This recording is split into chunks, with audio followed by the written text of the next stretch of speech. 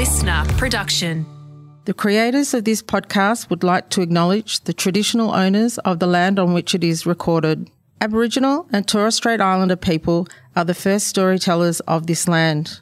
We pay respect to their elders, past, present and emerging, as well as any Indigenous people who may be listening today.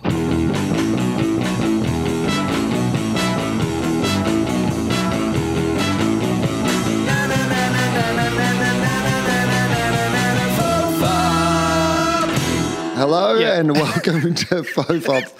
Fofop in the Tofop feed now. I guess you know that if you've already found this episode, but nice to have Tofop and Fofop finally reunited, and of course my first guest on the new feed or the old feed. Oh my God, I'm getting myself in a lot of knots here at the moment, but it's because when I got on this Zoom call, today's guest, it's a Hamofop. Justin Hamilton is here, and you have not stopped laughing between when we turned the Zoom on, when you tried to explain to me why you were laughing, and then we were just like, oh, you know what, let's just start recording because you can just explain to me why you're laughing, and you still haven't stopped laughing. What is going on? So for anyone who doesn't know how a Zoom meeting works, the person who is hosting, which is you, sends a link. Me, as the person who's coming in, clicks on it and waits for the host to turn up. So, you know, I was only waiting for, 60 seconds, 70 seconds. And so I was just flicking through Twitter. I'm an NBA fan. And Kevin O'Connor from the Ringer podcast had posted this thing, and all he'd written was, I'm born ready, and there's like 7 emoji laughing thingies afterwards. Anyway, so if you've never been to an NBA game before, you know, they just know how to entertain even when the game's not on. So they do all sorts of things. There's kiss cam, there's bongo cam. You know, they do things on the court, everything. It's an entertainment event. We've talked about this before, which is even in the game on the court. There was times where they were like, oh, you know what, this game's just a bit more boring if we stick to all the rules. So let's let the good players do whatever they want most of the time. Occasionally we'll have to call a foul or a travel or something. But just now and again, just to remind people that you're not allowed to take 6 steps before taking a layup. I mean, it just depends how good the layup is when you nail it. Like, if you make it entertaining enough, we'll forget about the fact that you clearly and flagrantly broke the rules on the way into what you just did. And, you know, halftime, you know, famously, you've got the Laker girls, you've got people taking shots from halfway. There's there's some acrobat on a ladder. Like, it is an entertainment event from start to finish. Yeah.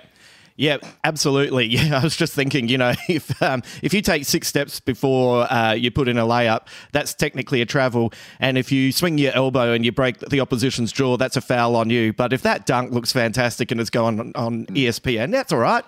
You're a superstar. That's good. All right. What I would say is if you smash somebody in the face and you like maybe knock them out, then it's better to do that while dunking them. That's what I would say. Pick them up and dunk them through the ring, and then let the refs make a call on how entertaining that was. Put a bit of jazz on it and see how it goes from there. So anyway, this is a clip from, obviously, it's like a timeout or something like that. I have to tell you, I haven't even had the sound on yet. I've only watched it once, and I've only watched it with the sound off, and immediately I have retweeted it. Anyone who follows me on Twitter would be able to find it, and I've retweeted it with, this is the best thing to happen in 2023.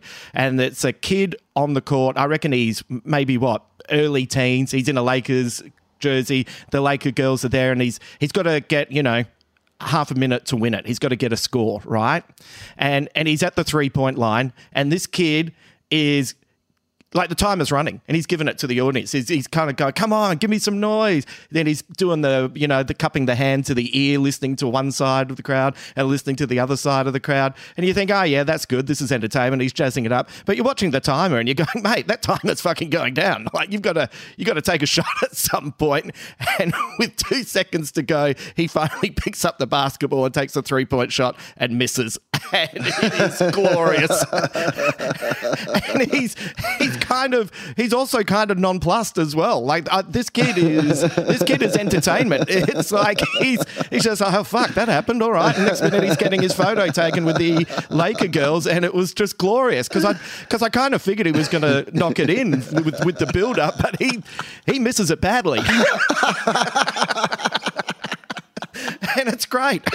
Well, I guess that's your one shot to get all the glory anyway. So getting it in would be fantastic, but the likelihood of you getting it in is probably quite slim, right? Sure. Like technically. So you might as well not bet on the fact that this is the equivalent of do it and ask for an apology afterwards rather than like do it first and then expect the accolade. You might as well act like a winner. Because the statistically likelihood of you actually getting to be a winner and getting to celebrate in that way is quite low. Whereas if you just start it now... Mate, you're viral now. I mean, and you're viral now. And you handled it well, almost as if you expected it to happen. Like I could just imagine him talking to his boys afterwards going, I just don't know. I think the ring's a bit weird. Like I could imagine he's got some. The crowd just wasn't hyped enough. No. The crowd seems pretty hyped because they're like, "What the fuck is happening?" Not hyped enough though. Take the shot, mate. But just watching the timer going down, and it's like, geez, is he even going to get off a shot? Anyway, half a minute to win it is actually the name of my 30 Seconds to Mars covers band. So, yes. Are they 30 Seconds to Mars? Is how many seconds to Mars is that band? Is it 30 seconds? They're definitely 30 seconds. Okay, cool. Yeah. You wouldn't want it any longer. Anyway, good on that kid. That kid does not realise he might have been entertaining a full Lakers audience, but he has made a 50-year-old man in Sydney on a Sunday morning have a genuine laughing fit. Okay, well, that's good. I'm glad. That's very nice. What a good way. What a fun way to start on a Sunday morning, like with such a vigorous laugh. I hate to bring you down, but I had some homework for this podcast. You and I were talking during the week. We will get to what is, I'm willing to call it, my new favourite TV show. We will get to that at some point in this podcast. Yeah, fucking absolutely, right? I'm guessing you're up to date as well. Yeah, so as you know, yesterday I had plans and then had one of those days where everything went wrong with my plans. And so to make up for that, I thought, you know what, I can still salvage something out of tonight, despite the fact that this day has fallen apart. I'll just make some new plans and they'll be just things. So I got some takeaway food in the place that I, found myself stuck. So, positive. What's your go-to? Well, so I was in the inner west of Sydney, right? My plan was that I'd gone over to do a podcast, so people will be able to hear this podcast at some stage. It's called Community Noticeboard. It's a bunch of young Sydney comedians. It's a very funny podcast, actually.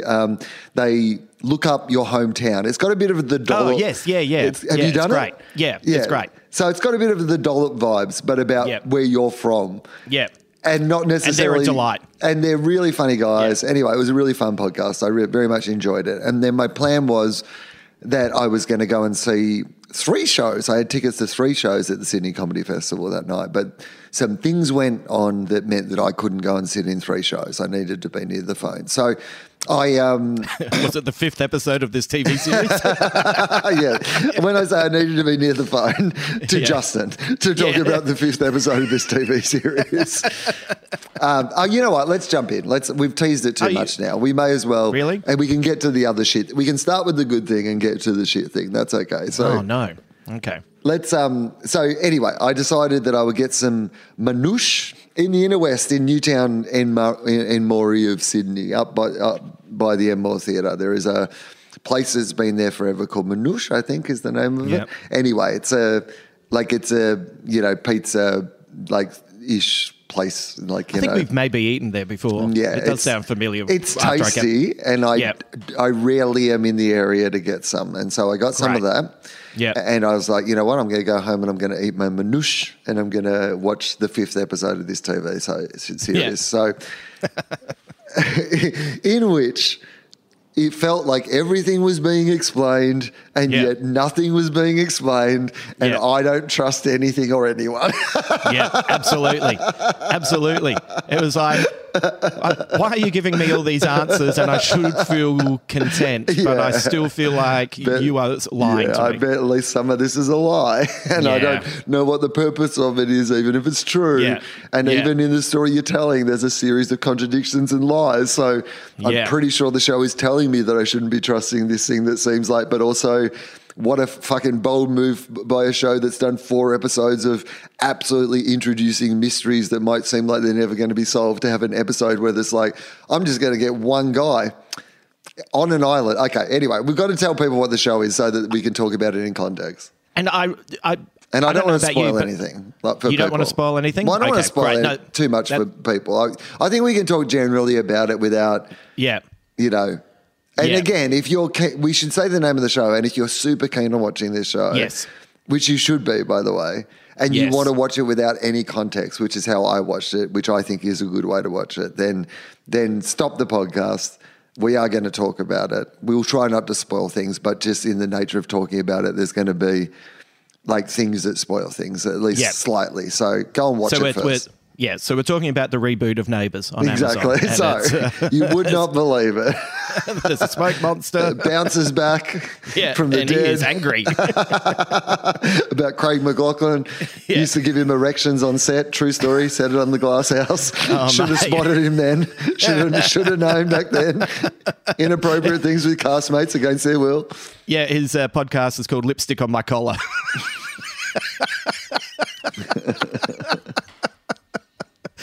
Anyway. We are talking about a show that you recommended to me. So why don't you tell people what you told me? Well, anyone who has had the delight or the frustration of, knowing me or following me for a while knows that I'm a Damon Lindelof acolyte from Lost to The Leftovers, which I'm quite evangelical about, and to Watchmen. And it's his new series that he has created with one of the writers of The Big Bang Theory and Young Sheldon, Tara Hernandez. And the TV show is called Mrs. Davis.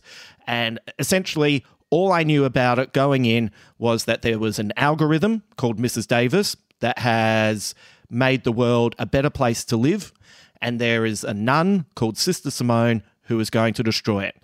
And even that felt a little bit bonkers, and I was like, I wonder what this is going to be like, and that doesn't sum up any of the craziness that I experienced in the first 16 minutes of the first episode, which I showed a friend yesterday. I said, let's just watch the first 15 odd minutes. And at the end of it, after 3 completely different things had happened, she was like, what goes on with this show?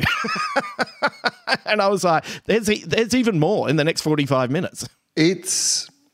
So you basically just told everybody what you told me. So again, I will reiterate. If you want to watch this show without any context at all, which is probably not a bad way to watch it, stop now, go and watch it. You can listen to this later. Yeah. And the other thing I would say is it's a comedy. Like it very much is mainly a comedy. Is it though? I don't know. It's like there's heaps of jokes. It's very comedic. Yes, but there's heaps of jokes. But is it like strictly a comedy? Well, it's not strictly a comedy. I don't think it's a comedy. Like, I mean, I don't want to say dramedy either. No, but I think the fact that you've described what would happen if Damon Lindelof did a series with somebody who was predominantly known for writing Young Sheldon and The Big Bang Theory. Yeah. This is what would happen. Yes. But it's also so much more than that. Like, it's not just the bare minimum of what would happen. It's like combining those two things into something else, something that brings out something in each of them. Yeah.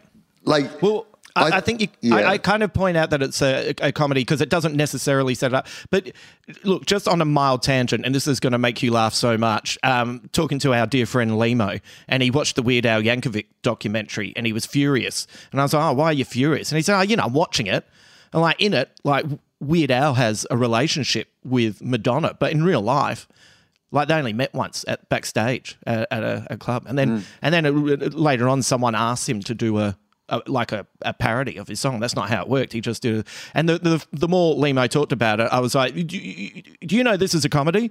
He's like, oh, yeah, but Weird Al's life's really interesting. I said, yeah, but Weird Al does parodies, so why would he do a documentary? He's quite clearly made a mockumentary, and with everything he said to me annoyed, it made me laugh even harder, and he sold it even more. Until I told him he needs to watch it correctly. He must have been really furious at that bit where Michael Jackson ripped off Eat It for his song Beat It. Mate, he was furious that Weird Al had a six-pack. Lee, mate, what are you doing? I mean, I thought that was... I mean, yes, Weird Al's life is absolutely fascinating. And is there a documentary in Weird Al's life that somebody else can make? Yeah. At some stage? Sure. Yes. But this is, I thought the Weird Al movie was peak Weird Al. Like, to me, it is the absolute gentle satire that he always did. And, like, of course he would do that exact same thing to himself within the movie. I think Daniel Radcliffe, by the way, does an awesome job in that movie. Yeah, he's fantastic. He's so good. Yeah. And I love Weird Al. But that movie, like, I remember seeing Weird Al live in Sydney, like, it must have been a decade ago now at the Enmore. Will Anderson at the Enmore in a couple of weeks. Still some tickets available. Yeah. Just keep that in mind while we talk about other things.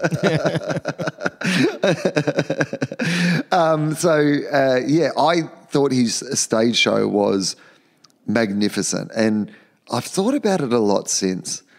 And I think the genius of Weird Al is that his songs, like, they're really great musically. Absolutely, there's like a level of musicality that makes them great. But it's the simplicity of the parody that separates it from other parody music, right? Like, normally the parody is some reflection of the song. So whatever the popular song of the time is, the parody will be about the artist who does the song or the song itself or the lyrics of the song or the context of the song. Whereas he just, like, there was this real sort of simplicity of going, it's not beat it anymore, it's eat it. You know what I mean? Yeah.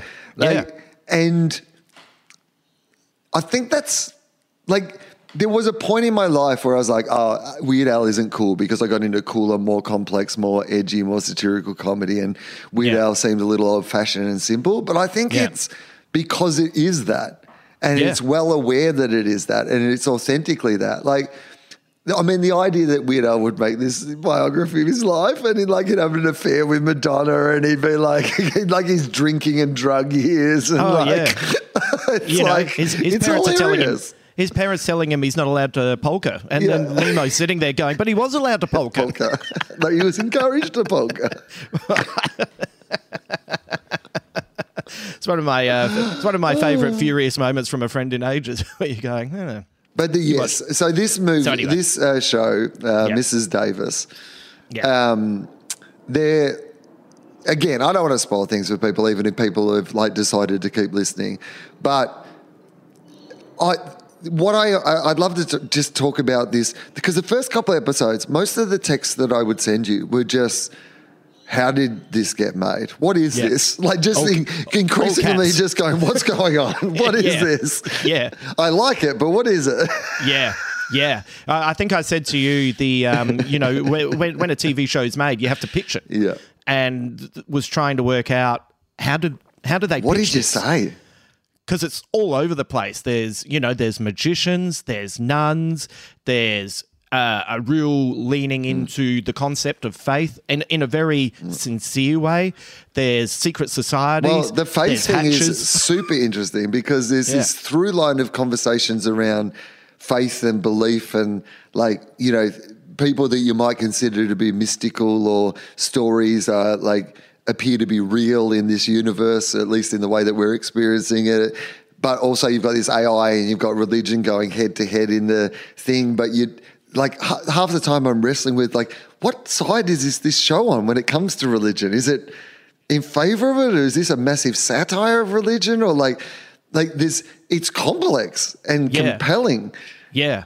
Like, I think it's a satire of religion, and I think it's a celebration of faith, which I know sounds a little bit like splitting hairs, but that's what it does. It's wrestling with complex things. Yeah, this idea that things aren't all good or bad, or that some things are stories, or how much. I mean, a lot of it's about free will, whether you're choosing to go on your own missions in life or whether they're being chose for you, and, like, whether you realize that, like, sometimes you're presented with, like, a mission, but sometimes that you are just, and, like, who knows what. And the reality is, and then again, like, the episode that just happened presents on its face as being, and here's an answer to a bunch of those questions we've just posed.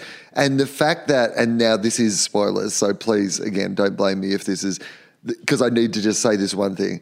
The fact that the answers are provided by a man who's, like, living on a mysterious island by himself, I feel is just hilarious when it comes to the Damon Lindelof of it all, because you can't watch this show because it's a show about mysteries and questions and like it's almost like a lost parody in the way that it raises these things that you imagine will never be solved or explained and that you'll have to wrestle with. And, I can imagine people who don't like it, their immediate criticism would be, oh, it's another Damon Lindelof, I'll introduce all these things. And then in like the 5th episode, they sit a guy on an island by himself to tell you what all the answers to all those questions are, supposedly. I don't believe for a fucking minute that that's what happened, but that's what they did. And to me, that just made me, I just kept thinking that he was a guy on an island and had made that choice at some stage, and that it can't have all been, because that guy didn't need to be on an island. He could have been somewhere else for the reasons he's on that island. Yeah, he absolutely could have been somewhere else for the story to happen.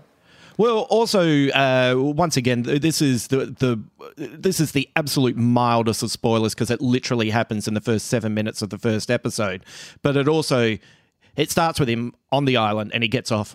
Yeah. 7 minutes in. Yeah, he's off the island. Yeah, it's not 6 seasons. He's off. No, that all felt very pointed to me. Yeah, it was really funny. Here's an island, here's a guy on an island. We're all like, oh, here we go again, Lindelof. Guy on an island. Oh, he's off the island. Yep. And then you realise at some stage he does go back to the island. Anyway, he does. If you're listening now and you're annoyed that we're spoiling small things, that's on you. Don't worry, by the time you get to this, you will be so confused by everything else. Yeah. You'll realise that we've talked about the pasta dish, but all we've really talked about is the oregano. There is something also. So there's meta, there's just outright funny, and then there's literalism as well, where they're hunting an object, and I think in modern kind of storytelling, that object would be, and it's you, or it's this person. Yeah. But in this, the object is literally the object, and everyone sees it, and you see it all the time, and you're not and the MacGuffin is absolutely a solid object. It's a real thing. Yeah.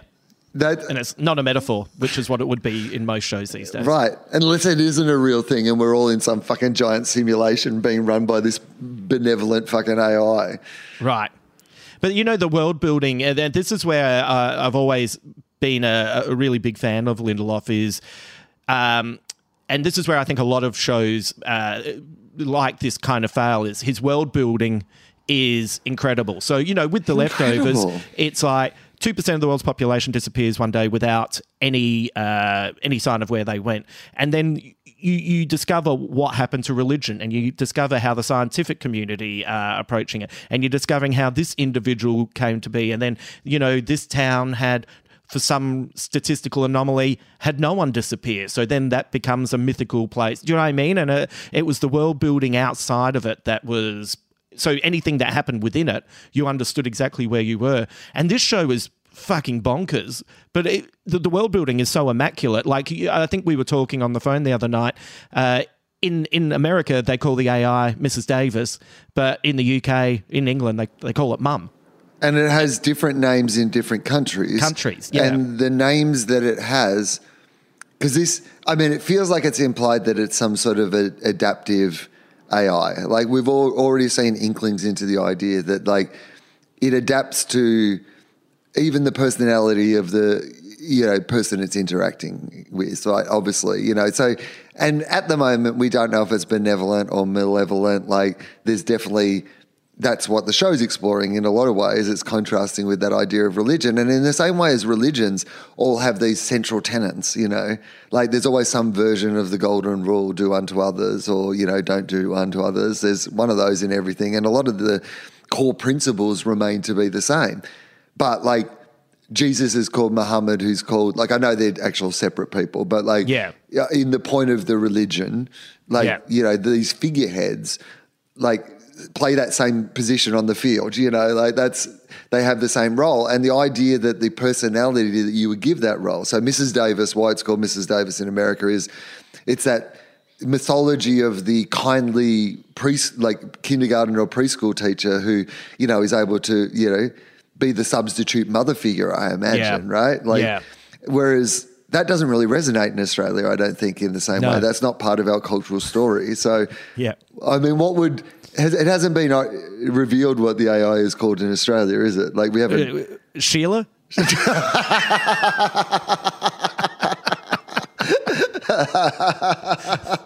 Sheila wants to talk to me. G'day. G'day. Sheila's on the phone. But once again, that is like, I know that sounds, in a way, that kind of sounds inconsequential, and it sounds like such a small thing. But that it's the small thing that makes these shows, when it's done right, make it build up beautifully. It's a small thing that tells a bigger story. So this is what I love about George Lucas, right? Sorry, not George Lucas. What a horrible thing. That was the weirdest thing I have ever heard you say. Here's what knowing how you feel about Star Wars. Here's what I like about George Lucas, though. His fondness for Adelaide food court cafes. Loves it, mate. When you're a billionaire, go and get the sweet and sour pork downstairs in just off Rundle Mall. $7.99. Happy birthday. What I love about George Miller, apologies to George Miller for making that mistake. What I love about George Miller, what I particularly loved about Fury Road, I had to fill in something recently that asked me what my favourite film of the last decade was, and I had to look through a list of films of the last decade to kind of like see if I could actually make a choice. And the one that I kept coming back to was Fury Road. And the reason is that I love how the world building is done in his movies, where he just drops you into the world, and because everything is thought out, like even if you don't, like because the gear stick looks a certain way, because the whatever it is, like you don't need to know what the reason for the world building is, but if it all makes sense in the world, it's telling a bigger picture and a bigger story that you start to understand. Some of it's revealed through the story, some of it will never be revealed, but you'll kind of get a sense of why it is that. Yeah. Like, they don't say, hey, it's different in every country because every country has a different context to how they see the world and explore the world, and what, you know, authority figures they relate to and what way they relate to them. And some of that is cultural, not just, you know, specific to being a human being. They don't say, hey, this is a broader parallel for the way that different religions are shaped by the cultural context in which those religious stories have been. Like, they're not saying that in the story, but I do think that they are kind of saying that in the story. Yeah. Like they've thought it through.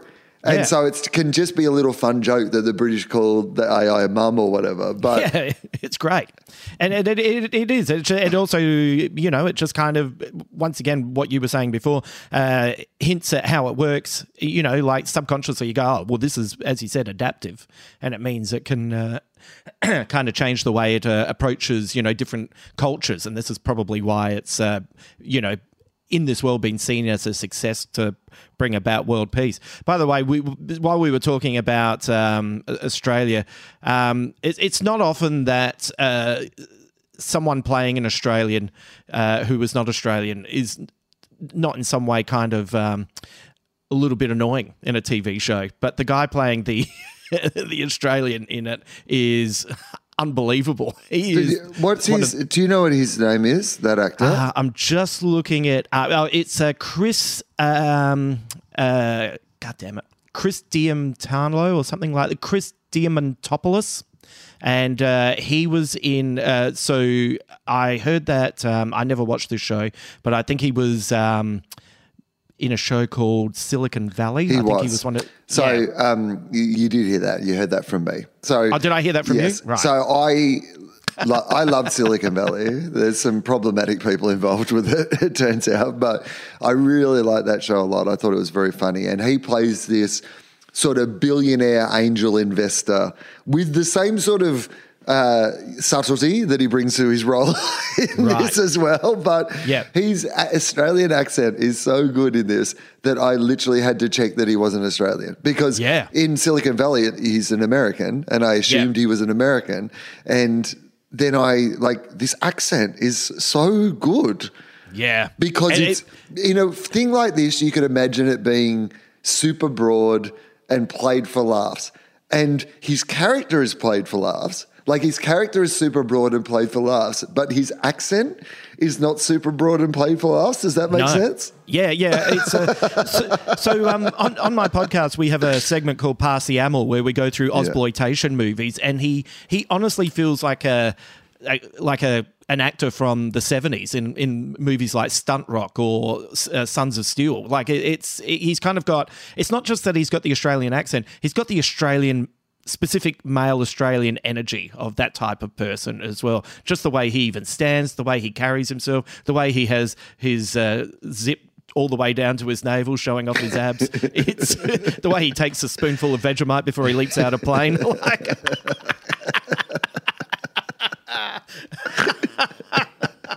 Oh man, the young. I don't even want to mention it, but the ongoing joke that he has with the main male character is like, I don't want to say it because it's actually fun to realise that once you get a few episodes in, it's hilarious. There's a running joke in this that is never not funny. Never not funny. Like you always think that rule of comedy is like, funny, funny, funny, not funny, not funny. Funny, funny, funny. You know what I mean? Like, but this is, well, maybe there'll be a point where it's not funny to me. And then I look forward to the point where it's funny again because I hope they never stop doing it. Well, I think it's always funny because it's never the joke in the scene. It's just the thing that happens while it's the minor thing that happens while the scene is progressing. But if you're paying attention, you're always seeing it happen. Well, and the thing is that it has there's a practical reason for it in a sense. Like, it is in their minds. In their minds, there is a practical reason for it. But also there's a plot explanation for their capacity to do it. Again, we're talking very vaguely here, but like it talks to your idea of world building. George Lucas drops you in it. This feels like he dropped in it. But like 5 episodes in, I feel like I don't understand the world at all, but I understand the world in which this story is taking place. Yes. Like that's what I get. Yeah. And I get it. And I get it's a world where you can't trust everything that you're seeing because they keep telling you that. Yeah, like literally, like scene after scene after scene. Literally, in every way they could possibly tell you to not believe everything that you're seeing. And then they do an episode where they're like, here are all the answers. How many of these do you believe? Yeah, and even in the so in that 5th episode where the guy gives all the answers, there is a moment that happens, and we've seen quite a few of these moments once again already that honestly took me so much by surprise. I was here watching it by myself, and I literally, old school use of the word literally, yelped because I was not expecting it, and then I was like, I can't believe they did that. But then I was like, but you really haven't done that heaps of times before. So that was kind of like the main moment where I was like, oh, do I believe this guy? Because every time I've seen that happen before, I've been like, you can't do that. And they actually haven't. So maybe they haven't this time. Justin, this is, because again, these are vagaries, but literally something happens that several times the show has in earlier episodes. Like we're told this thing as if it is to be true. Yet this show in the previous episodes has showed us several occasions of that exact same thing happening, like in that same way, in that same exaggerated style in which it happens in the... Yeah. And like I was the same as you. Like I almost like leapt off the couch. Yeah. Like it shocked me and surprised me so much. And I was like, oh my God, I can't believe this happened. And then I was like, hang on, but it did happen the exact same way this show told you not to trust, at least on 3 other occasions. Yeah, so why would I believe it this time? but maybe it is true this time. Seems so compelling this time. Far out. It seems, yeah.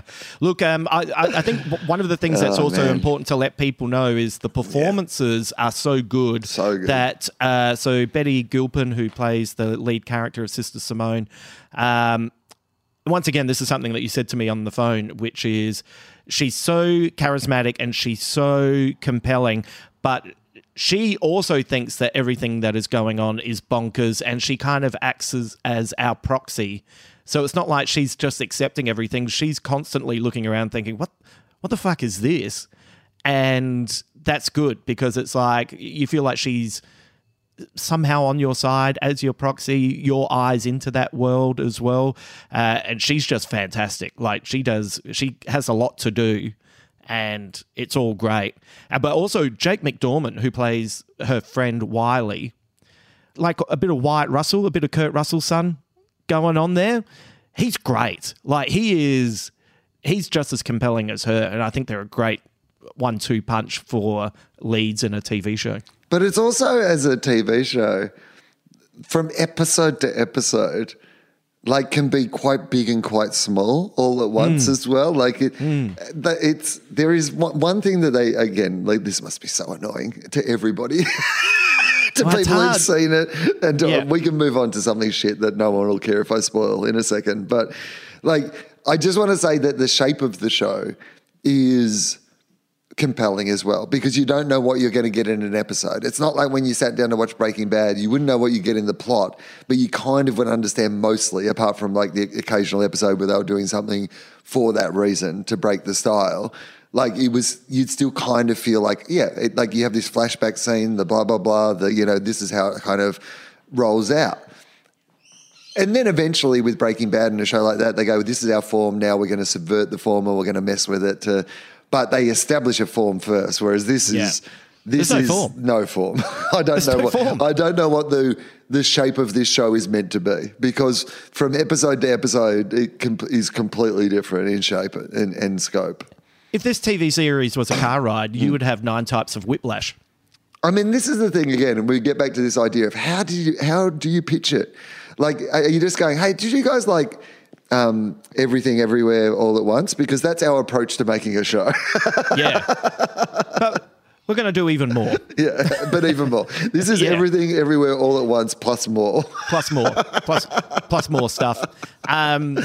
Without telling you who the character is, the actor Andy McQueen, who Sister Simone goes and visits quite a lot, he has also been fantastic, and he gives me a young Jeffrey Wright vibe. Oh, definitely. In that kind of calmness and demeanor, but still, charismatic and drawing you in.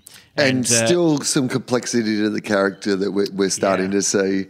Yeah, like unfold as well, which is anyway. That one would definitely be a spoiler if we talk too much about that. No. I don't want to ruin that. That is great. But anyway, it's like, in all honesty, like, thank fuck for a TV series like this. Wow. I mean, I honestly have not enjoyed watching something as much as this in ages.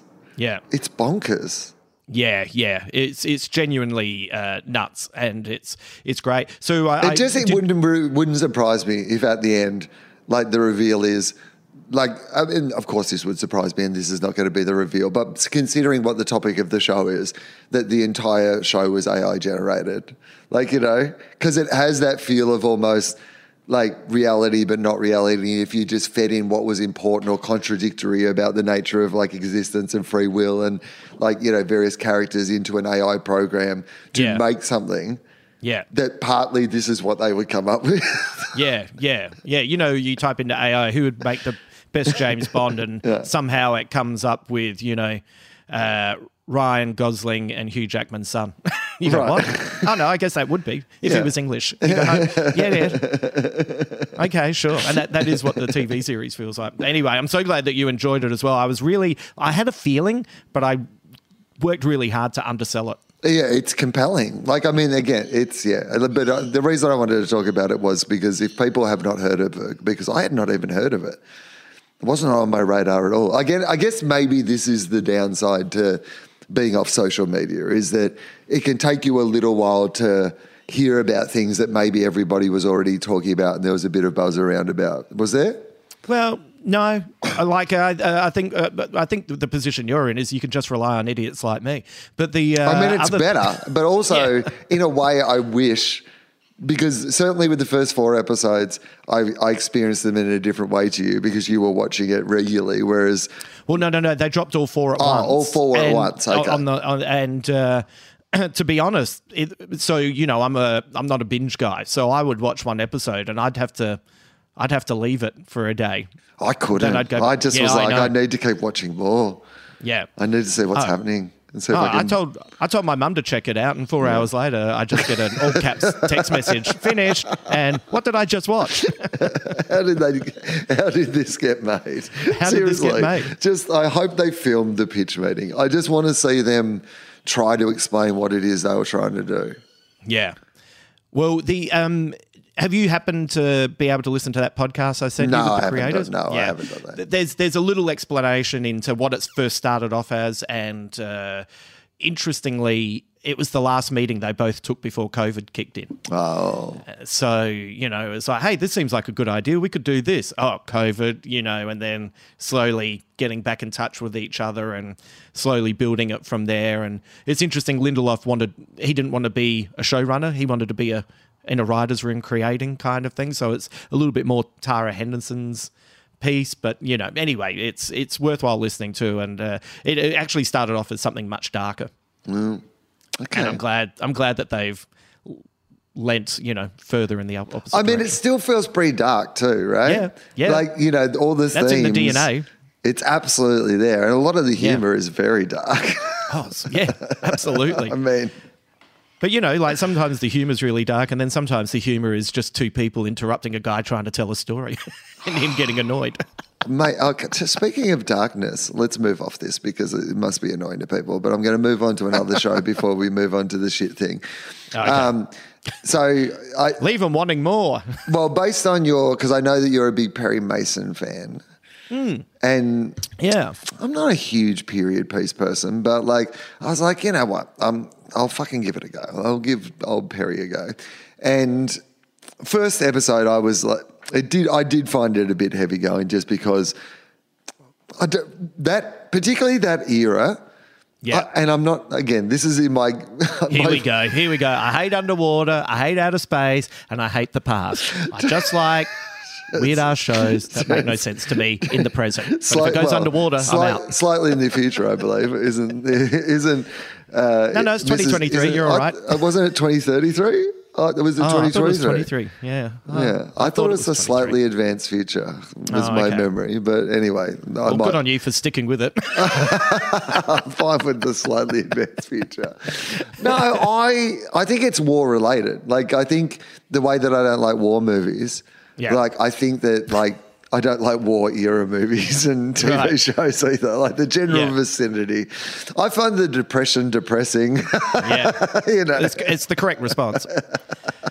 Well, to be honest, I'm funny. I'm not funny. I'm surprised that you checked out Perry Mason because that is actually a show I wouldn't pitch to you. No, you had never. You just told me that you liked it.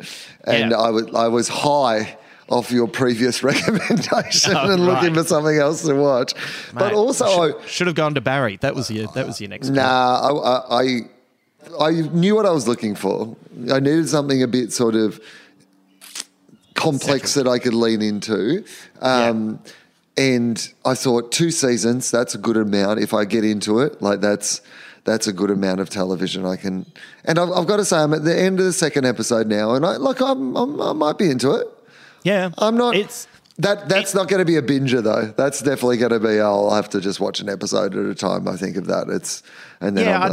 I think it'll be better off as well. Look, it's lots of compelling actors, and I think that first season, there's a bit of heavy lifting at the start, and then it gets a real momentum, and then the second season has new showrunners. It's the guys that did The Nick, and that season is even better. The first one does all the heavy lifting, the second season really kicks along. And I think if you're invested in the characters and the acting, it's and it's also a series of ramifications. So nothing happens that doesn't mean something further on. Sometimes these shows can be, and at the end of the season, all the toys are put back in the box for the next lot. It's like no, there is shit that is going to continue building on what's been experienced here. Yeah, I got that impression. Yeah. So, but maybe a series that you would like is, have you seen Swarm? No. What is Swarm?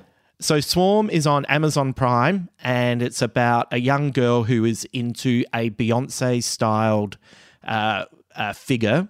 And that lead character in Swarm is Coco Bananas, and it's created by Donald Glover and another writer who I'm blanking on at the moment. And you follow this this woman as she kind of loses herself further and further into madness, and it's extremely dark, and it is quite funny, and it's also really compelling, and that becomes more and more bonkers as well. And they're shorter episodes, so I think that might be Janine Neighbours, that's who it is. So it says, essentially, an obsessed Houston-based fan goes to increasingly violent lengths for her favourite R&B singer. And that is one of those series that sometimes things will happen and you will be on your lounge talking at the TV going, what? Are you serious? You know, so that would be where I would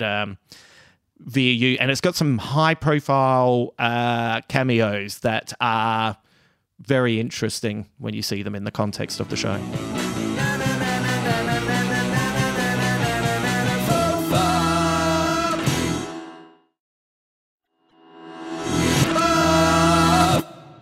All right, well, let's talk about the terrible thing.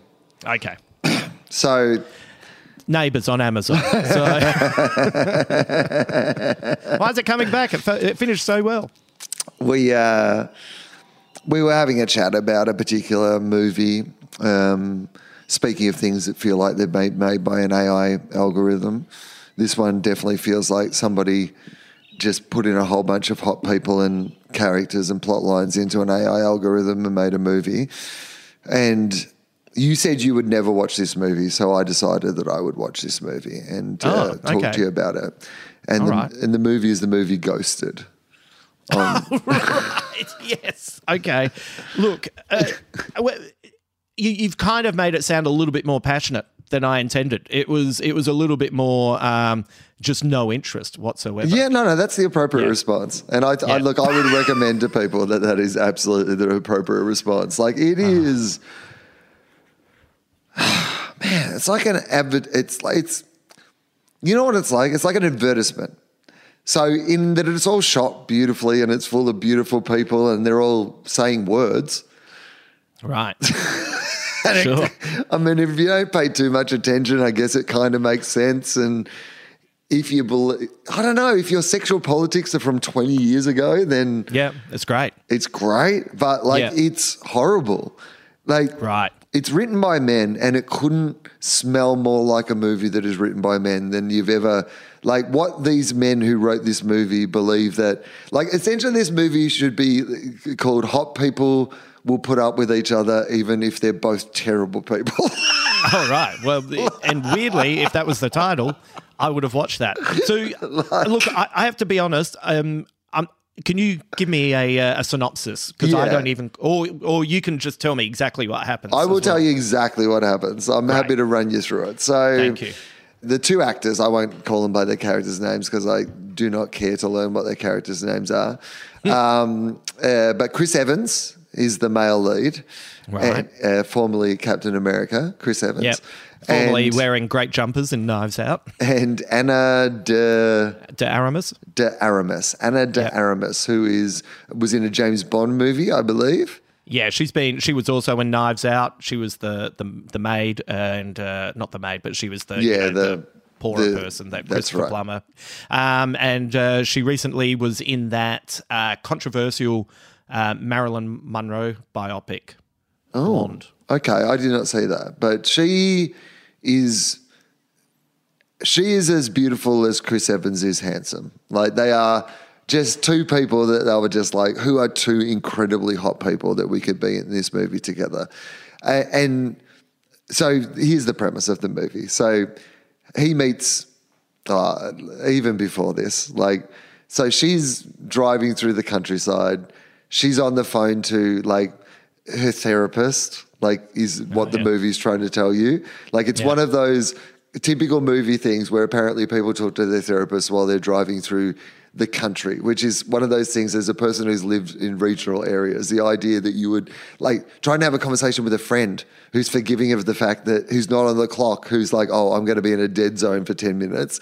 Are you there? Are you there? Right. Are you there? I'm paying for this too. This is a therapy session. Great during therapy. It always annoys me when I see it in movies, but so it sets the tone for what sort of movie this is. You're not going to see, they're going to present a series of things to you that they think are surprising and interesting that you've seen 100 times before in 100 different things. That's what I mean about none of them individually are necessarily bad things, but just combined together in this advertising video clip mixtape of a fucking movie, it's horrible. But luckily, we haven't got to the incredibly bad sexual politics yet. Right. So she's driving along. She's you killing it. In a different universe, she's killing Eve. She's like she's Jodie, whatever name's assassin character from Killing Eve. That's what they want to believe that she is, but that's not revealed at the moment. We don't know that she's like CIA, right? Like, you know, because I guess she's technically a good person in this, but like, I mean, she works for the CIA, do some research people. But anyway, they'll gloss over most of that. She murders a heap of people on foreign territory. But anyway, we'll get to that in a bit. It's fine. She's hot. Most importantly, she's hot. She's talking to her therapist, possibly, in the car, who will later be revealed to absolutely nobody's surprise as being her boss at the CIA and not her actual therapist. But they're having a conversation about, she's seen this person who was like the same age as her. You know, she's dead. It'll be later revealed she's the one who made her dead. But, you know, she's having a crisis of, am I doing with what I want with my life? You know, that I'm meant to do. Her therapist tells her don't make any rash decisions. She meets this guy at some markets. Right. So let's meet Chris Evans. He's a farmer. He's working at the farmers markets. Oh, yeah. That's all right. Yeah. So that's, you're getting that sort of like, you know, introduction to this, like, look how this handsome guy's working as like a charming farmer's markets, like he's selling some, you know, produce from his bloody farm. Look at this. Oh, he's got some great banter with his co-worker. She's a sassy African-American woman who goes off to get stoned in the middle of their scene. This is a great movie full of great characters. Wow. And, like, his first joke is like some terrible joke at, like you know, one of those things where like he's doing in this movie, and spoilers, we'll get to this later, but he's doing, I guess, what the movie thinks is a Ryan Reynolds. Like it stinks like you couldn't get Ryan Reynolds. It's got that sort of like, I'm being a bully and I'm being like off collar or whatever, but the implication is that this is all part of our friendship, which it can be in the right hands, right? Like Ryan Reynolds most of the time carries that off really well, I think. Whereas like Chris Evans is doing that. Not doing it badly, but just doing Ryan Reynolds. It's one of those movies where for ages you'll just be like, oh my God, like why didn't they just get Ryan Reynolds? Like, this is clearly a movie that was made for Ryan Reynolds. Like, right throughout this movie, this character behaves in a way that a Ryan Reynolds character would behave. Why isn't Ryan Reynolds in this movie? Spoilers, 2 hours into this movie, for a minute, Ryan Reynolds will be in this movie. Wow. Right. Does he appear in a movie version of the movie you just watched, playing Chris's character? He literally appears anyway. Look, you know what? We'll get. It would spoil too much to get to. I'll just. I don't want to spoil. Just either. remember, let's do it properly. Yeah, I'm going to spoil it. Don't worry. I'll tell you how it is. No, I didn't want you to spoil your retelling of the spoiler. Yeah. So she comes up, hot woman. Yeah. Because this is what I need to point out when I say hot woman. Yeah. This is not me making this judgment. This is what the movie is saying to us. Here is what we know about this woman at this point. She's reconsidering her life, and most importantly, she's hot, and she's about to meet another hot person. And so, therefore, any other regular rules of how society operates have been thrown out the window, right? Yeah, makes because sense. that is the premise of this movie, is that if two people find each other, if two hot people are lucky enough to find each other, they will ignore every other circumstance in order to, anyway. So, old mate, his sassy, black store mate. Yeah, she's out the back getting high, and so full respect. He sees this hot woman come up to her stall. So he immediately, it's a flower stall, a plant stall. Yeah, he immediately. He pretends to be this, like the person who owns this store for a start. He immediately judges her choice of plant. He immediately starts what would be called negging her throughout this entire interaction. And then immediately there's this scene that is played to be charming, where essentially he refuses to sell her this plant because she's away too often and she can't take care of this plant, and in good conscience he can't sell her the plant. And it's just the most manipulative, gaslighting, over-entitled behavior, like, to someone that you don't know, where you are lying to them immediately. The first thing is, like, essentially, he says of the plant, the first thing that he says to this woman is about how it's like needy, like it's temperamental and high maintenance or something like that. Like, you know, like, and he goes, oh, like must be talking about all of my exes. Like, what a horrible thing to, like, say as the first thing you say to another person is to imply that all the other previous people that you've dated have like been mentally ill. Like, it's almost like the absolute, like, cliche of, like, this absolute like, this movie is just a series of red flags, basically. And I'm guessing to Aramis doesn't sort of say, wow, you sound like a catch, like call him out on it or anything. Is there at least a... No, there's a back and forward banter where it sounds like they hate each other. Right. Because in a way she's behaving appropriately. Well, yeah. Up until the bit. Then she becomes negative as well. And then there becomes this extended metaphor for this cactus. And what she really needs is a cactus. So she actually tells him in return. Is there a comment about she needs a big prick? Is that, like, is it that bad? Is it? There's nothing that good. She needs a the opposite. Yeah. That she needs been, a relationship that's spiky. Like, well, so there is an analogy or a metaphor, which is that. So it's about not needing as much attention. She basically says to him, in a better movie, she's telling him what she needs, which is that she would be open to something if it was something that only needed to be watered every couple of months, if it, like, you blah, blah, blah. And a normal person in this situation would be go, okay, so you're telling me this really hot girl who travels for her work is saying that she'd be into a relationship that I only need to dip in and out of every now and again, and as long as I'm cool with that and I'm not too needy and need stuff all the time. But instead, what he hears is, you know what I should be? Incredibly needy. What I should do, like, he's sassy black, store mate comes back from getting high, and she's like, oh, I can't believe that you guys, didn't exchange numbers.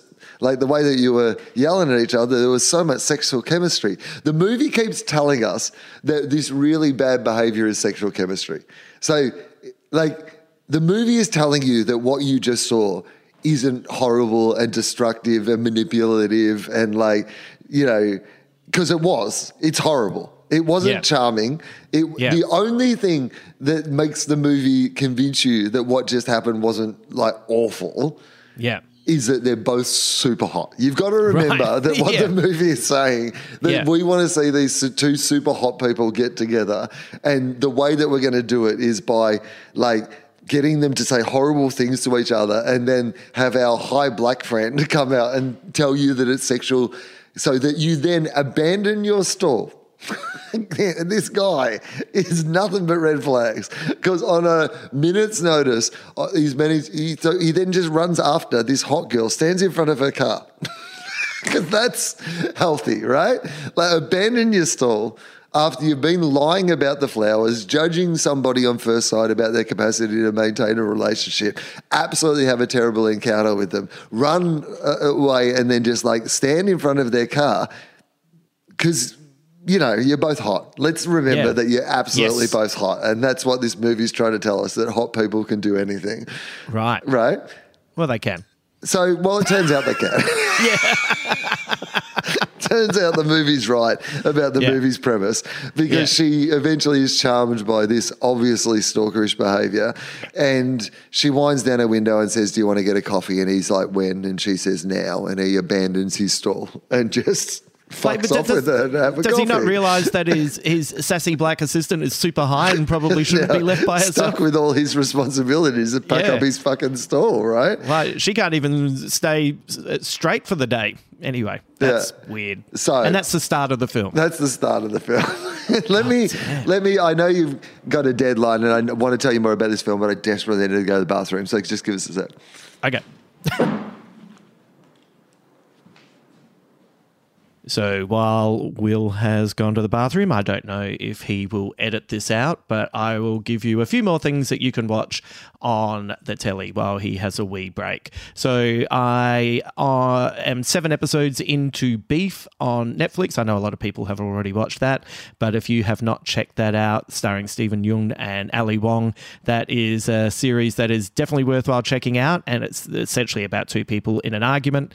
And even though, you know what, that's all you really need to know. It's much more than that. It's much cleverer than that. It will have you squirming at times, so I give that 2 thumbs up. I'm into season 4 of Barry. If you haven't been watching Barry, it's about a hitman who takes acting lessons. That's all you need to know. Starring Bill Hader. It is a fantastic show. Oh, and Will's back, and that's the end of these TV suggestions for you. Sorry, I was just giving people an update if we keep this bit in. Oh, no, we should. I mean, I always appreciate if you if you keep talking. I don't require it of the guests, but I should know better that you can just keep going and I can go to the bathroom. So, all right.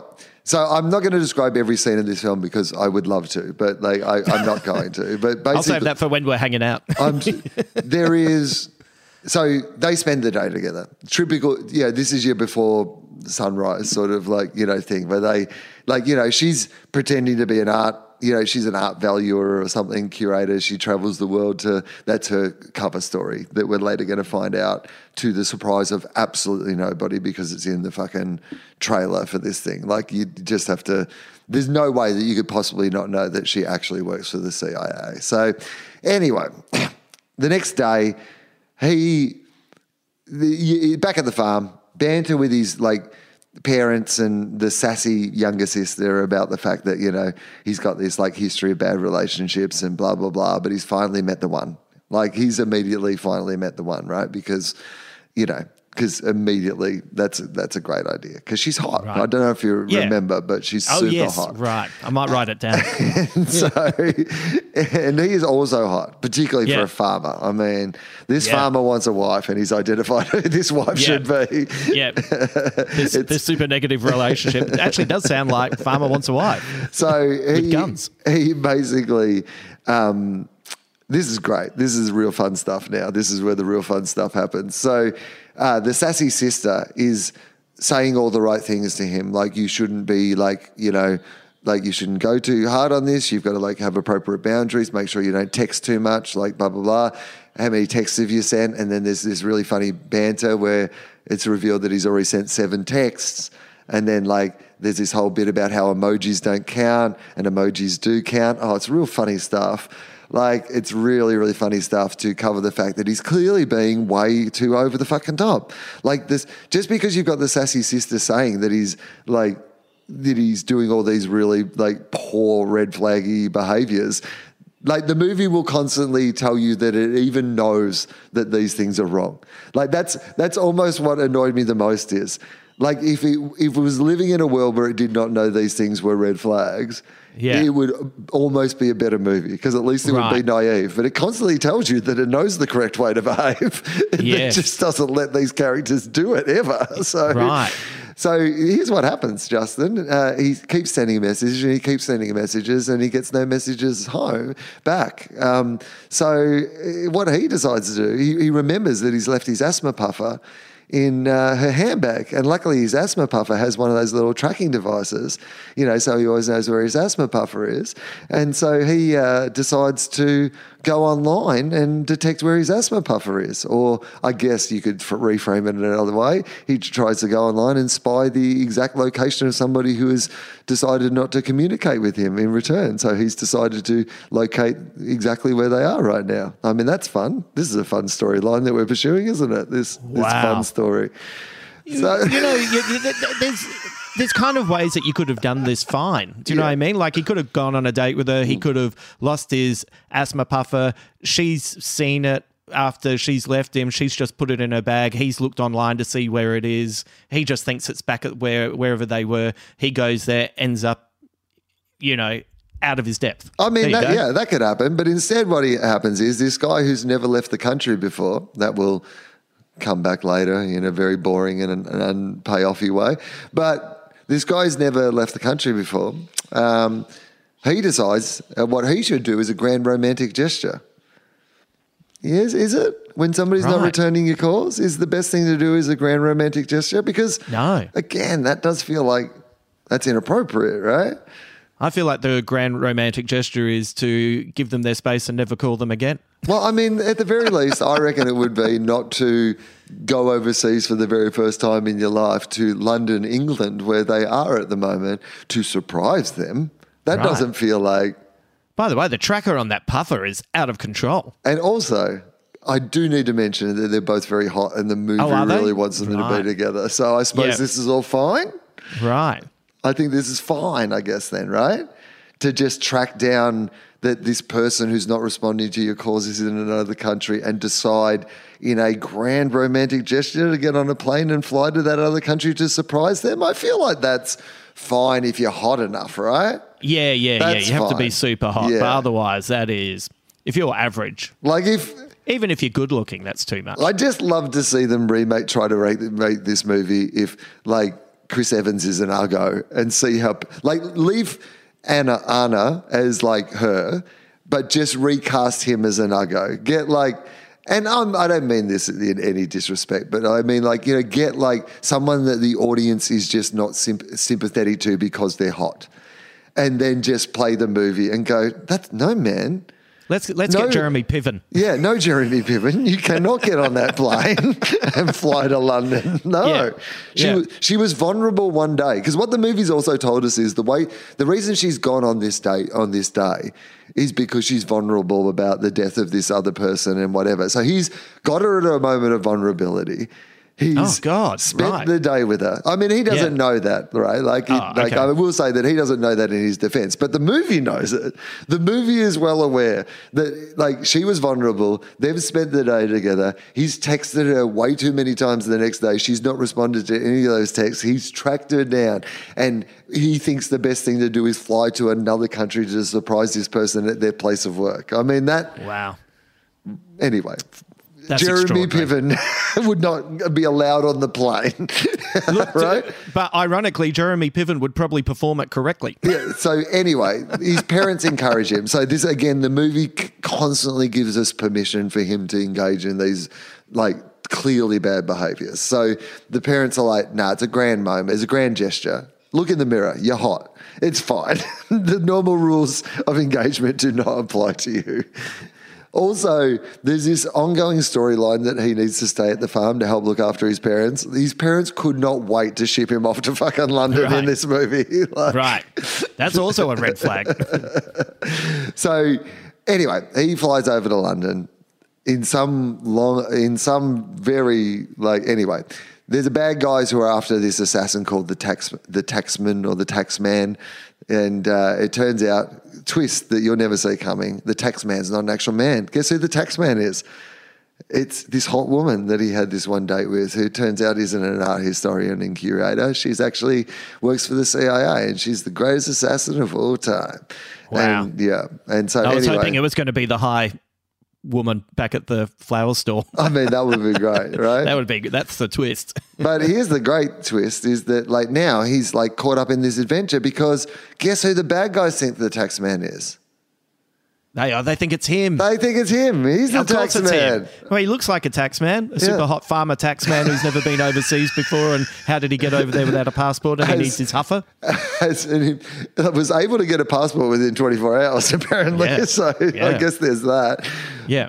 But no, see, Farmer has a backstory as well. He wanted to be a historian himself. Like, he wanted to be an art historian, he's written a book about the history of farming, and his dad he went back on the farm. Sounds good. Anyway, it's all whatever. He's hot. I think it's important to remember mostly that he's hot. I hope that book on the cover is a big picture of him. Yeah. Written by this hot guy. Yeah. I'll check that out. All right. Sounds great. Yeah. So anyway, he arrives in London. He's mistaken for the tax man. He is kidnapped, and then the actual tax man, his, like, person he went on a one date with, suddenly has to reckon with the fact that this guy has just appeared in the middle of her mission, got kidnapped, and then the rest of it is just unfolds exactly as you would imagine the rest of it unfolds. It is a series of misadventures where the bad guys misunderstand that he is or isn't the tax man. She kills everyone. Like she is constantly murdering people. Like it turns into like at some stages like the Fast and the Furious, or it's a video game. Like she's driving. It's like they went, Speed was a good movie. What if like you could drive the bus from Speed like you were from the Fast and the Furious while also having banter with someone you're in a problematic relationship with? Like you're like, what is this now? Is this a real thing? Like, was this ever a real thing? Like, is this in the real universe, or is this in some magical universe where someone can actually do all? She's great at all those things, by the way. Like, she's a super good action star. You can definitely see why, like, a female-first action movie with her in the lead role would be good. Yeah. But this is not it. Like, this is terrible. Well, have you seen that James Bond movie? She's kind of like the best thing in it. And she's, she gets really good lines. She's got really good chemistry with Daniel Craig. And when she leaves that movie, you're like, that's a bummer. I would have liked more of her. So, and it's like, let's do that. And it feels like they forgot to do the thing where they write something good. So the entire final culmination of this movie, because it flips back and forth with no consequences so quickly, constantly through the movie. It's one of those things where the CIA is on her side. They think she's the problem. Everyone thinks he's the thing. He has to pretend to be the tax man, blah, blah, blah, blah, blah, all through this lens of there are so many times during this where his entitlement to what he's owed in the relationship from her is so gross. Like there's a point, like it all becomes, this entire thing becomes about their relationship, which is all about this thing that's happened essentially over the course of like 2 days. This entire thing, right? Like, it's like, how long's this been going? Right. And then there's this running thing with the cactus being the one, because he brought the cactus with him, like to England as again, this guy is bad news. And then it becomes this running joke, and then the people get killed at the cactus. Anyway, it's so... like talking about MacGuffins or like just shit that like this story is just an awful story about awful people. But the final scene to be like, because again, it all looks great in a way, it's like the movie is like, forgive my flaws, I'm hot. Like that's the message of the movie. Like these two. Once again, if that was the title, I would be in. Because also how quick this farmer like gets on board with the fact that like the girl because he's flawed. He's a series of red flags and over entitlements and these sort of things that are justified by the fact that he also moved back to the farm to help his dad when his dad was sick. The movie's going, forgive him for like all these relationship red flags because like deep down he's a good guy, right? The movie is an incel. The movie is telling you to forgive his red flags because he's a nice guy. But also, she's like, she lied about the fact that she was an assassin for a good reason. Like, she's a CIA assassin. She has to keep it secret. Like, yes, she did it for a good reason. But you've literally just met this girl, had one night out with her where she lied to you about a whole bunch of different stuff.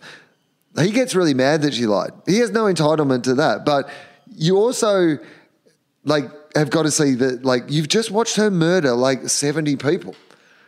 Do you want to ever think about whether this is a cool relationship for you to enter into? Because that probably comes with some issues and some baggage. Oh, no, hang on. I need you to remember how hot she is. Oh, she is so hot that you should absolutely take no time to consider whether being in a relationship with somebody who murders for a living is...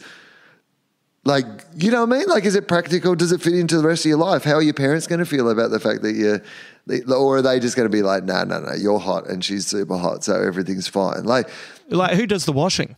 Do you know what I mean? Like, do you share the washing, or if your washing is covered in blood, do you look after your own washing? I would feel like the way the movie pays off at the end, spoilers, everything works out great and they're together.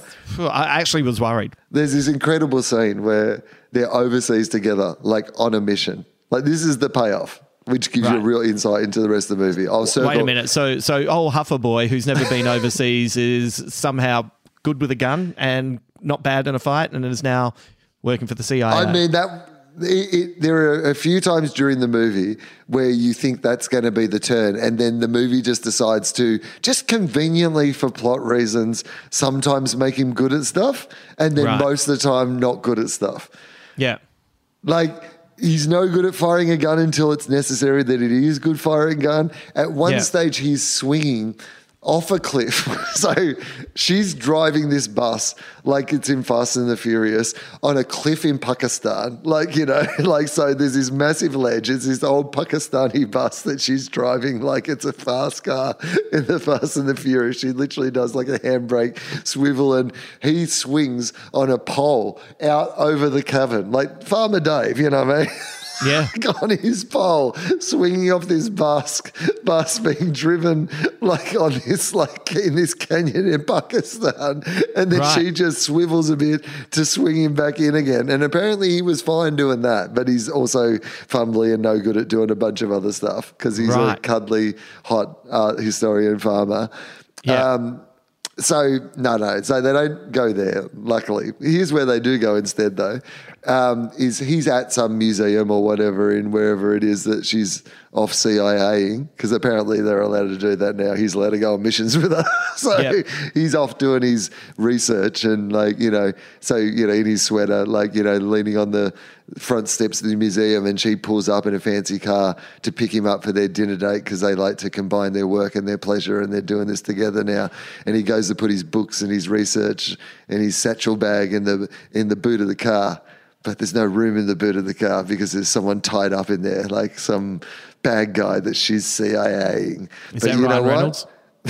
No, I'll circle back to Ryan Reynolds in a minute. So isn't that fun? That she's like just tied the guy up in the boot until they have their dinner, and then she'll go murder him or whatever, torture him or whatever. This is a fun movie. They're both pretty hot though, so let's remember that. And so Ryan Reynolds. In this movie that was clearly made for Ryan Reynolds and written for Ryan Reynolds has gone into the meeting and gone, I'll give you 2 minutes. Yeah. So what? No, we need a bit longer.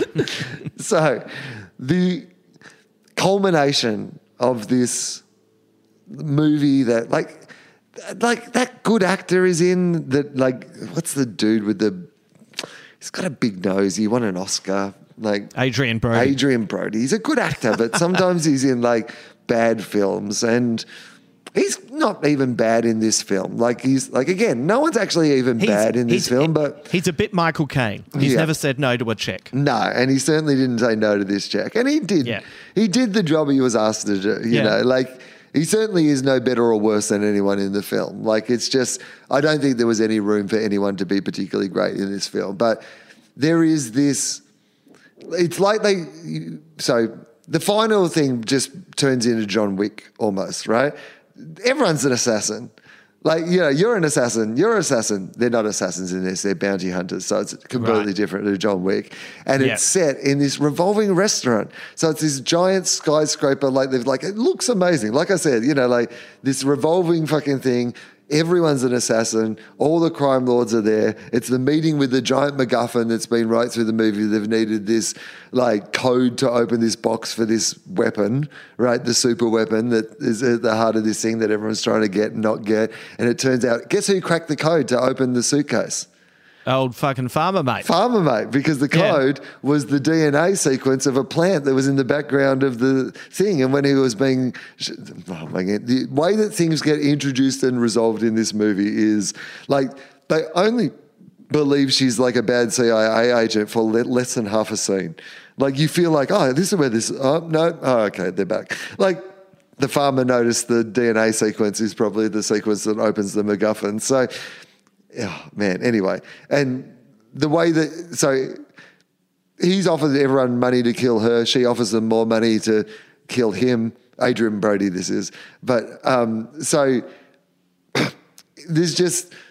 Everyone's an assassin. They're all fighting each other. Like, who knows what's going on at this fucking point. And so John Wicky, you know, in that very much in that John Wicky way, you'll be introduced to some fully formed, you know, assassins. One of them is Ryan Reynolds. Ryan Reynolds plays a one-eyed ex of Anna Arancini. Aramis. Yeah. He's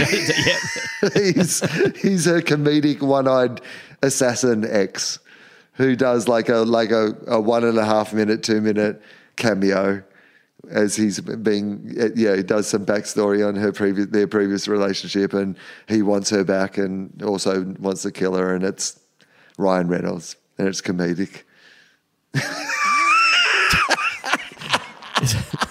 I hope they say that while it's happening. This is comedic. I'm Ryan Reynolds, and this is what you'd expect from me in a role like this. To be honest, that sounds even worse than what I thought it was. Oh, man. And I've yarded about 90 minutes of it. It's 2 hours long. Yeah, the fuck. That is brutal. Well, on behalf of everyone, thank you for watching it. It was... We appreciate your time and effort. That's what the cast should have said to me at the end. Yeah. Thank you. Hope you enjoyed us being hot. Well, here's some potentially good news for you. Ana de Armas is in a movie next year, and it's called Ballerina. Oh, Do you know what that is? Ballerina. Yeah. Ana de Armas Ballerina. No. It also stars Angelica Houston, Gabriel Byrne, the late Lance Reddick, Norman Reedus, Ian McShane, and John Wick himself, Keanu Reeves. It's a John Wick spin-off. Oh, okay. Is she going to be one of the Wiki assassins in the Wikiverse? Yeah.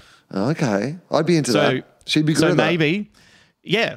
So it's like, why didn't you just skip from James Bond straight to Ballerina? Yeah.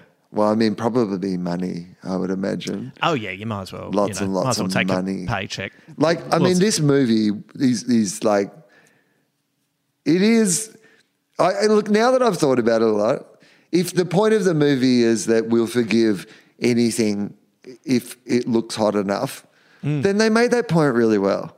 It is they landed the plane. It is the central through line of the entire plot. Yeah. Yeah. Maybe it's one of those movies that's heaps more enjoyable if you just have it on in the background on mute, and every now and again you remember that it's on and you look up and you go, that's good for my eyes, and then you get back to doing whatever it was that was much more interesting, like vacuuming the floor. I mean, yeah, wow. Like, I knew it wasn't going to be great, but that's much worse. But I can sometimes be charmed by a not great movie. Like, I don't need everything to be great. Like, sometimes it can just be. And look, this has all the appearance of entertainment. Yeah. Yeah. Yeah. No, it does. I constantly am clear of what it wants me to be doing. To be honest, it sounds like a movie made by AI. It does. It really does. Yep. This screenplay, we'll just put it in and, yep, there it is. That seems great. Get 2 hot people, we're good to go. Was there an after credits sting? Oh, I don't know.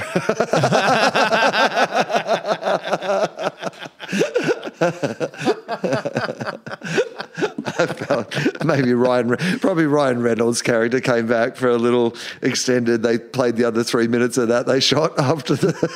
Yeah, trying to squeeze as much out of Ryan Reynolds that they could on the day. Man, what a stinker. Man, it was the worst. Justin Hamilton, you do have your own podcast, though. It is called Big Squid. You have recently been back doing some episodes, which is good. And what else do you need people to know about? I reckon people just need to go to my Twitter feed and see that kid missing the shot. Oh, man, that does sound pretty good. It's not enough to get me back on social media, but it does sound pretty good. But everyone else who's still out there, just you'll see the retweet. That's my big plug. I've got some shows at the Sydney Comedy Festival for me, at the Enmore, Chatswood, put on some Sutherland Shire shows as well. Perth Comedy Festival, Perth, not Comedy Festival. I don't know. Who knows what? You're going to be in Perth. I'm going to be in Perth. And then I am going to be in Brisbane at the Brisbane Comedy Festival. There's Townsville dates that are now on sale, and there might even be some other ones that are up there as well. So go to comedy.com.au for those dates. But really loving doing the new show, so I would love if people came out and saw that. And my book, I Am Not Fine, Thanks. TOEFOP and FOFOP now on the same feed, but TOEFOP.com for You were on Willosophy recently. We should, if people aren't across that yet, Willosophy is back. It officially is back now. I'm doing new episodes of Willosophy, and Justin was a guest on Willosophy, so you can find that on the Willosophy feed. It's an interesting podcast to do. I'm still getting messages about it. I think it's one of those podcasts that you get a lot of messages going, great, you're on Willosophy, and then people wait for the right moment, and then you get the messages afterwards. So funny. People can check that out as well. So that would be cool. Thank you very much for doing this today, Justin. Thank you.